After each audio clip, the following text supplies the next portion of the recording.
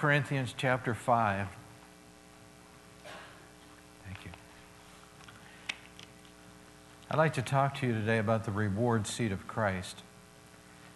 You know, oftentimes when we read the New Testament, we read passages like this, and most of us really don't have time to stop and digest what they're talking about. And I think this is one of the oft-neglected topics as far as Bible prophecy is concerned. We're talking these days about the pre-tribulation, premillennial view of Bible prophecy. That simply means that the rapture occurs before the 7-year tribulation and the 1,000-year reign of Christ upon the earth. There are other views, and we have to always keep in mind that we don't want to make our view any condition of fellowship as far as intimidating some other person who has a different view. This is not a condition of spiritual fellowship, what view of Bible prophecy you have. Pastor Al last week did a terrific job talking about the rapture of the church. What's next after that? Whenever we are caught up together in the clouds to meet the Lord in the air, Bible scholars tell us that the next thing on God's prophetic agenda is what we know as the reward seat of Christ. So we're going to read, first of all, in 1 Corinthians chapter 3, verse 10. According to the grace of God, which was given to me as a wise master builder, I have laid the foundation, and another builds on it. But let each one take heed how he builds on it. For no other foundation can anyone lay than that which is laid, which is Jesus Christ. Now, we teach in our church, and you spread in your circle of influence, that the only sure foundation for people to build their life on is Christ. That's what Paul says right here. There's no other one. But there are different ways that believers build on that foundation, and Paul is throwing out a challenge right here to build the proper way once you have been saved. Now, if anyone builds on this foundation with gold, silver, and precious stones, that's one way we can build. But there's another way, and he delineates right here, wood, hay, or straw. Each one's work will become clear, for the day, that's the day of the reward seat of Christ, will declare it, because it will be revealed by fire. The Greek word for revealed is apocalypto, from which we get the word revelation. It's going to be made known. It's going to be revealed by fire, and the fire will try each one's work of what sort or quality it is. If anyone's work which he has built on endures, he will receive a reward. That's why we coined it the reward seat of Christ. If anyone's work is burned, he will suffer loss. But he himself will be saved, yet so as through fire. Or if we were putting it in our words today, so as by the skin of his teeth. Some people will enter heaven in that manner. Now, 2 Corinthians chapter 5, verse 9, therefore we make it our aim, whether present or absent, that means Paul says, listen, whether I'm in heaven or I'm here on earth, my goal is to be well-pleasing to the Lord. For we must all appear before the judgment seat of Christ, and that each one may receive the things done in the body according to what he has done, whether good or bad. In other words, what he's saying is every Christian is accountable to God for the life that they live after they are saved, once they are born again. And whenever we stand at the reward seat of Christ, we're going to be rewarded or not rewarded. Our reward will be forfeited, dependent upon how we lived our life here on earth after salvation. Paul says here in 1 Corinthians 5:9 that his ambition was to please the Lord. You know, there's plenty of motive for you and me to have that same ambition today. The motivation, first of all, for our work is the motivation of love. You know, it's easy to love someone who loves you, and so this makes it extraordinarily easy for us to love Christ as Paul loved Christ. 1 John 4:8 says, God is love. 1 John 4:10 says, this is love, not so much that we love him, but that he loved us and gave his life for us. Paul said in Romans chapter 8, what can separate us from the love of God? And of course, he concluded there's nothing that can separate us from the love of God. 2 Corinthians 5:14, Paul says, the love of Christ compels me. In other words, it drives him on. He says, the reason I do what I do is because I love Jesus. That's why. Love is the highest motivation. And the older you get, the more you understand the greatness of love, how powerful it really is. When you love someone, you want to please them. And if you don't please them, you just prove to them that you don't really love them. You heard about the old man who was on his way to the nursing home but needed to stop by the clinic to get some stitches out of his hand. The nurse noticed that he was nervous looking at his watch, and she asked him if he had an appointment that he had to make. He explained that every day he went to the nursing home to have breakfast with his wife. The nurse asked if she would be upset if he were late. He said, oh no, she won't be upset. She has Alzheimer's, and she hasn't known me for 3 years. The nurse then said, why do you go each day if she doesn't know you? He said, I still know her. That's love, isn't it? That's love. Love is an incredible thing. Paul says, I work for Christ because I love him. But there is another motivation in the Bible that we don't speak very much about, but it's really there and it's legitimate. It's for the sake of reward. It's what we get for being faithful to Christ in this life. Now, I know that all of us are rewarded daily for being a Christian, aren't we? Jesus said, I'm come to give you life, eternal life, and then life more abundant. That's a pretty big reward, blessing. We receive so many rewards from the presence of the Holy Spirit in our life.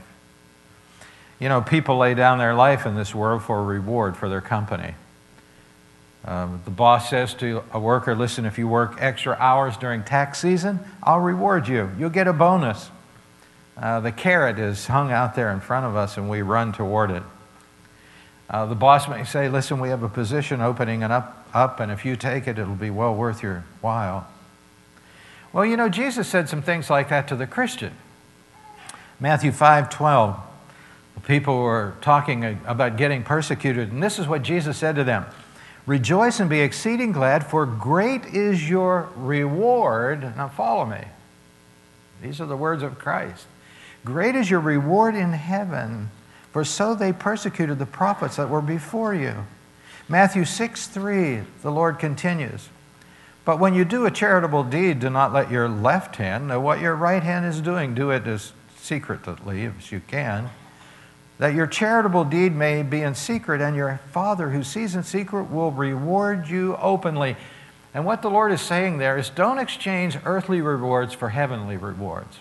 So don't spend all of your time searching the applause of men in this world, because I got something better for you if you spend your time serving me. Don't exchange earthly rewards. Revelation 22:12 says this, and behold, I am coming quickly, and my reward is with me to give to everyone according to his work. Now, man, this is incredible. Are we supposed to work for the Lord? We really are. He has saved us. That's one of our major reasons that Christ saved us, for you and for me to become a worker bee for the cause of Christ in this world. And he says, listen, if you do that, I'm going to reward you. This reward of which I speak this morning is the third and final step of our salvation. Let's just think about a few steps of salvation. Of course, the first one is salvation. Remember, the angel said in Luke chapter 2, for unto you is born this day in the city of David a Savior, who is Christ the Lord. The Bible says God sent not his Son into the world to condemn the world, but that the world through him might be what? Saved, right? When we trust in Jesus alone as our Savior, that's the first step. That's just starting out in the Christian life. A new life, being born again, born from above. That's our goal, to bring people to Christ here in our church. But we need a higher goal and another goal after that, and that's what we call that sanctification. Now, don't let that word throw you. It simply means our journey of spiritual growth and development. We are predestined, the Bible says. to grow in Christ. That's God's plan for your life. You say, well, does God have a plan for my life? He sure does. Romans 8:28, we love that. All things work together for what? For good, for those who love God, to them who are the called according to his purpose. For whom he foreknew, he also predestined us to become conformed to his image. That's God's plan for your life. You're supposed to conform yourself to the image of Jesus Christ, and that simply means for you and me, each day of our life or each month of our life, to become a little bit more like Christ. That's his plan. And so we do that the rest of our life, and that's a big goal, and we'll be doing it the rest of our life. But the final step we call glorification. That's a new body. That's a reward for our obedience and work on earth. That's a home in heaven with Christ. And so after the rapture of the church, the trumpet shall sound, the dead shall be raised incorruptible, and we shall be changed in a moment, in the twinkling of an eye. We stand at the judgment seat of Christ. And a lot of times when people hear that term, it kind of turns them off because it sounds so negative. The judgment seat of Christ. Well, let me assure you today that it has nothing to do with the judgment of our sins. But it does have something to do with the judgment of our works once we have been saved. Now, our sins were judged in Christ on the cross. That's why Paul said in Romans 8:1, there is therefore now no condemnation to those who are in Christ Jesus. In other words, your sins will not be held against you anymore because of the blood of Jesus Christ. Christ was judged in your place. That's why we love him so much. Amen? He took our place upon the cross. We call him our substitute. God in the Old Testament allowed a substitute offering for the sins of the people. God says, listen, you should die, but if you bring a goat or you bring a lamb or you bring this or you bring that, I'll credit that to your account. So when Jesus died upon the cross for our sins, God credited his death on the cross to your account. And when we believe in him, that's when that whole transition comes to fruition. The sin question is settled. Psalm 103, verse 12, as far as the east is from the west, so far as he removed our transgression from us. Hebrews 10:14, for by one offering he's perfected forever. Now follow this. One offering, perfected forever. Those who are being sanctified, that's you. That's me. Salvation is a gift. It's not something we earn as a reward. And so the judgment of our sins took place on the cross. But when we stand at the judgment seat of Christ, our works will be discerned, will be evaluated, will be judged. Our sin is not called into question. I heard one time that there used to be a sign in the registrar's office at Dallas Theological Seminary in Dallas, Texas, and it read this: salvation is by grace, but graduation is by works. And that's true. And if we took a little lead on that and put a sign in our church, it would read this: salvation is by grace. There's nothing you could ever do to contribute to your soul's salvation. It's already been done. But rewards are by works at the judgment seat of Christ. Well, you know, the judgment seat of Christ might be compared to a commencement ceremony. At graduation, there's some measure of disappointment for some. Emotion goes through their mind. I wish I could have been better. I wish I could have graduated higher in my class. People at the top of their classes are very competitive. I want to graduate 5th or 4th or 3rd or 2nd or 1st. However, at such an event, the overwhelming emotion is joy. So whenever you hear of the judgment seat of Christ, the overwhelming emotion will be joy, not remorse. The graduates don't leave the auditorium weeping because they didn't earn better grades. Rather, they're thankful that they've been graduated, and they are grateful for what they did achieve. But there are two elements as far as the judgment seat of Christ is concerned. One is positive, and the other is negative. The Bible talks about suffering loss, 1 Corinthians 3:15. What does that mean? That means rewards forfeited. What we could have had if we had served the Lord faithfully. And I want to really, in some way, appeal to you today because, you know, it's so easy for us to forget and to get on the wrong channel and to waste the time that God has given us here to gain the rewards that He speaks about in the Bible in 2 John 8, verse 8. Look to yourselves that we do not lose those things which we've worked for, but that we might receive a full reward. Now follow me. A full reward. We're saved. God's plan wants to give you a full reward for your service for Christ. But sometimes there's a period in our life that we're inconsistent, we're unreliable, we're unfaithful, we're unconcerned, we're apathetic. Well, that's not a good thing. That's not a good thing. And I believe that if we stay close to Christ, we don't have to have too many of those periods in our life. 1 John 2:28 is a great verse. And now, little children, abide in Him, that when He appears, we may have confidence and not be ashamed before Him at His coming. What's that mean? That means when Christ comes back again, there are going to be some believers that are going to be ashamed at the coming of Christ. And just think of the regret that some believers will have that they just kind of threw this golden opportunity away that Christ has given all of us. He's given us this incredible life to live for Him. And sad to say, some people take it so lightly. And when Christ comes back again, they're going to hang their head and be ashamed. I heard about a minister one day. He sat at the bedside of a dying friend, and they talked of heaven, and tears filled his friend's eyes, and the young minister thought his friend was afraid to die, and so attempted to speak words of encouragement to him. His friend said, "Listen, I'm not afraid to die. I'm not ashamed to die. He went on to say that Jesus was his Savior, but he had lived for himself. And now he had to meet Jesus empty-handed." That is possible. To meet Jesus empty-handed. Well, Jesus said in Matthew 6, "Do not lay up for yourselves treasures on earth where moth and rust does destroy, where thieves break through and steal. But lay up for yourselves treasures in heaven, where neither moth nor rust destroys and where thieves don't break through and steal." In other words, send your treasures on. Think about eternal rewards, not so much earthly rewards. Well, the judgment seat of Christ, you'll find it a number of times, actually 10 times in the New Testament, it's translated. The Greek word bema is translated judgment seat.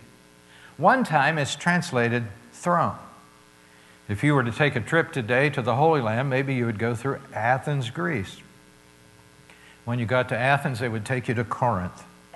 And you would go down to Corinth to these stones, and there's a sign there in English. It says bema, judgment seat. Well, the Apostle Paul was quite familiar with that seat. That's where he was brought before Gallio, and he stood there.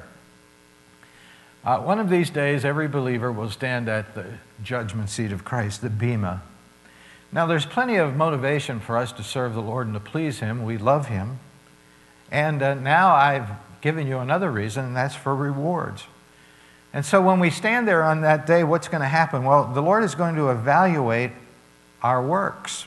And I'm sure He's already done this, but here the Bible says that our works are going to be made plain to us. In fact, I know that the Lord is evaluating our works every day because I've read Revelation chapter 2 and chapter 3. And remember there He talks to the churches and He said, "I know your works. I know your works." What does that mean? That means He knows our works. But on this day, it's going to be revealed. We're going to see about our works. And the Bible says in 2 Corinthians 5, and we read it, whether our works are good or bad. Now, the word bad has nothing to do with sin. The word bad there means worthless for the kingdom of God. Because remember I said to you, the sin account was already taken care of at the cross. That's finished. It's over. But our work for Christ, what about that? Does it make sense? Is it for Him or is it for us? Well, that's kind of penetrating, isn't it? I think there are lots of periods in my life that I served the Lord, at least I thought I was serving the Lord, and I was doing it for myself. It made me feel good. I like to do what I like to do. And I think that I probably didn't have the right motivation, and I think probably there are blocks of periods in my life that the Lord says, listen, John, that was worthless. You know, you just thought you were going through the motions, but it wasn't with the right attitude. It wasn't for the right purpose. It was for you rather than me. And I'm willing to face that now, and I understand that. But this evaluation has to do with the motive of our work. 1 Corinthians 3:13 says of what sort it is. The word sort means quality. If the work has any value or not, just think of it. What kind of a steward are we since we've been saved? He gives us life, and he says to us, now what are you going to do with it? He gives us the Holy Spirit. Now this is incredible. Did we waste his guidance and leadership in our life trying to lead us in the paths of righteousness?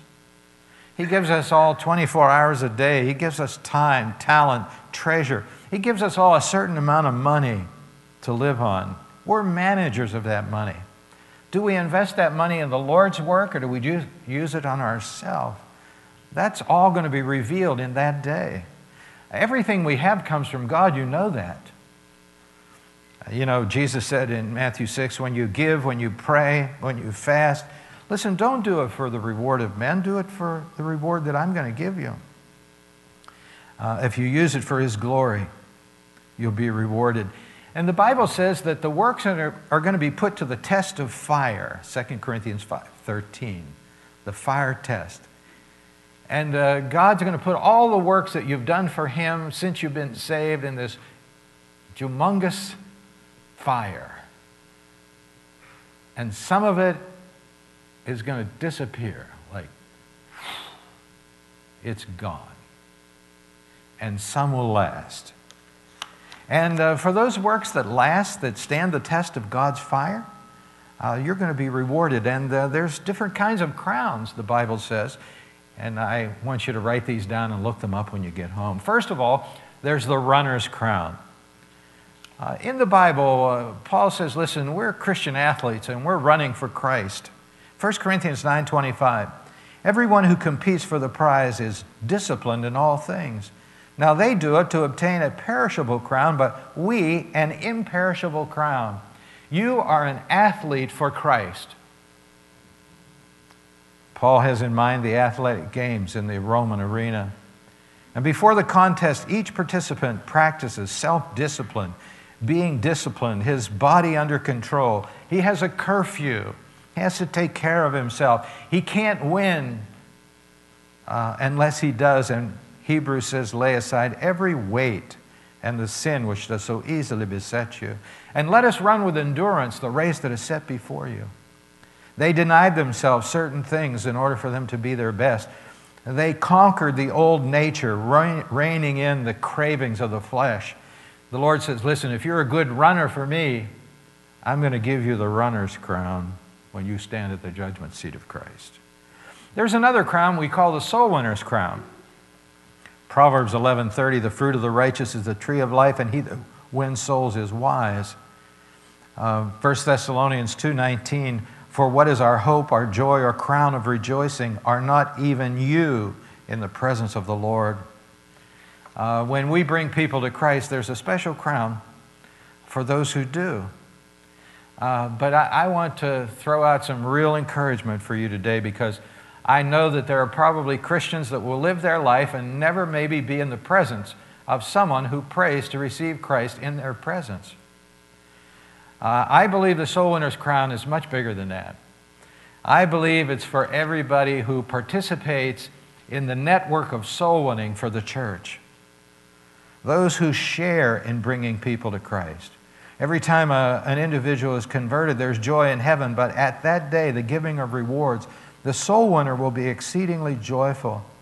And when those are presented to God with whom he had won to Christ, the answer is in those who will be in heaven because of your prayers, your gifts, your preaching, your personal work. All of us work together.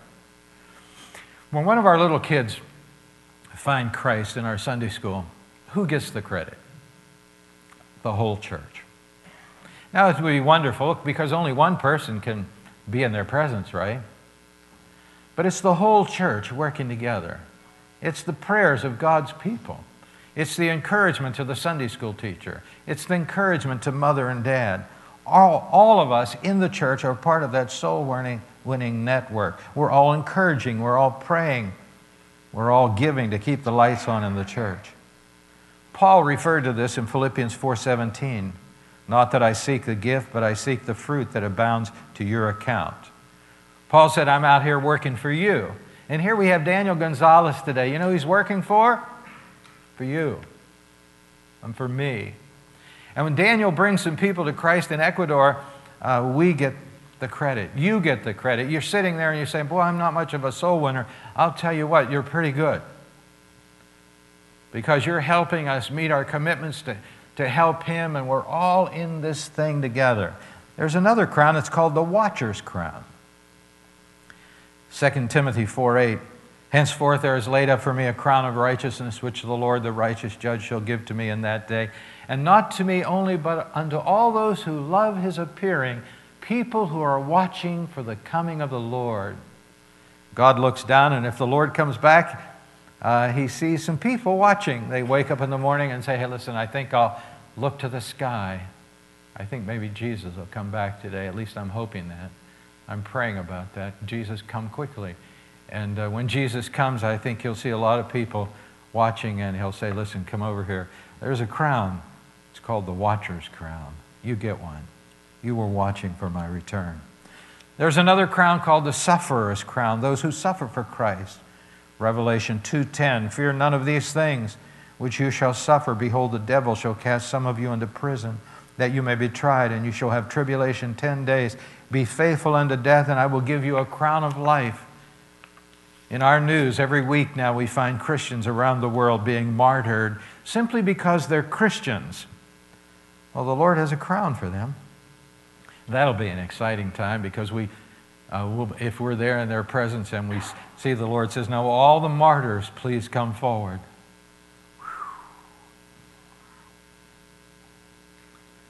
Jim Elliot was a martyr in Ecuador. And here he comes. Jim, here's your crown. Take it. The martyr's crown. And then there's a shepherd's crown too. 1 Peter 5:2, feed the flock of God which is among you, take the oversight, not by constraint but willingly, not for filthy lucre or money, but of a ready mind, neither as being lords over God's heritage, but being an example to the flock. And when the chief shepherd shall appear, you shall receive a crown of glory that fades not away. You know, I think in this life God does call shepherds. Some of them have wee little flocks, 2 or 3 people maybe. Some have large flocks and they have helpers under shepherds. But their Lord's going to say, hey, listen, all you shepherds, come on now, it's your turn. Here's the shepherd's crown. Now what are we going to do with these? We're going to cast our crowns back to Christ. Let me read it in Revelation chapter 4, verse 10. The 24 elders fell down before him who sits on the throne and worshiped him who lives forever and ever, and cast their crowns before the throne, saying, you are worthy to receive glory and honor and power, for you created all things, and by your will they exist and were created. You are worthy, Lord. These crowns belong to you. You know, it's so easy for us to be overwhelmed with life, isn't it? It's so easy to skip those times that the Lord wants to have with us, with you and me in our Bibles. It's so easy for us to make excuse after excuse why we can't serve the Lord in this particular stage of our life. Maybe later sometime we'll get serious about serving God. Well, you know, later may be too late because maybe the Lord will come back and we'll be ashamed at his coming. Recently, I heard about a testimony of an Olympic athlete. He won 5 gold medals at the Winter Olympics some years back. A friend went to visit his home one day expecting to see his medals displayed. However, he couldn't see them, and he asked, "Where do you keep your medals?" And he said, "I don't have them." And he went on to say, "The first one I gave to my mom, because without her I wouldn't have made it. The next one I gave to my younger brother because he supported and encouraged me. The next one I gave to my coach because without him I couldn't have done it." And he said, "The other two I gave away also." He said, "I don't have any." What are we going to do with our crowns? We're going to give them away. We're going to come to the throne of God, and we're going to say, "Lord, here they are." Because without you, we wouldn't have any. You are worthy to receive glory and honor and power. For you created all things, and by your will they exist and were created. We're going to give them away. 1 Corinthians 15:10. By the grace of God, I am what I am. Without him, we wouldn't have a crown. So I want to encourage you today. Don't be ashamed when the Lord comes back. Be diligent, be watching. And the Lord may say to you, "Hey, listen, I saw you watching today. Here's a crown for you. I saw you putting your body under subjection, disciplining yourself for the long marathon race because you want to be used as long as you can and you want to run as hard as you can. I saw all of that. Here's a crown for the runner. You're a good athlete." Let's bow our heads in prayer. With our heads bowed and our eyes closed this morning, whenever we come to Christ, the clock starts ticking. And the Lord records our actions, our work, our motive, our reasoning. And all of that is going on right now, and one of these days it will be revealed to you. And he's going to throw all of your life in this cauldron of fire and turn up the heat. And only those things which you have built with gold, silver, and precious stones, the right kind of building material, the right motive, the right aim, the right end for the glory of God, will come out on the other side. Everything else is burned up. And you will be rewarded. I want to encourage you to look toward your reward in heaven, not here. This is not heaven. This is not what we're supposed to live life for here on earth.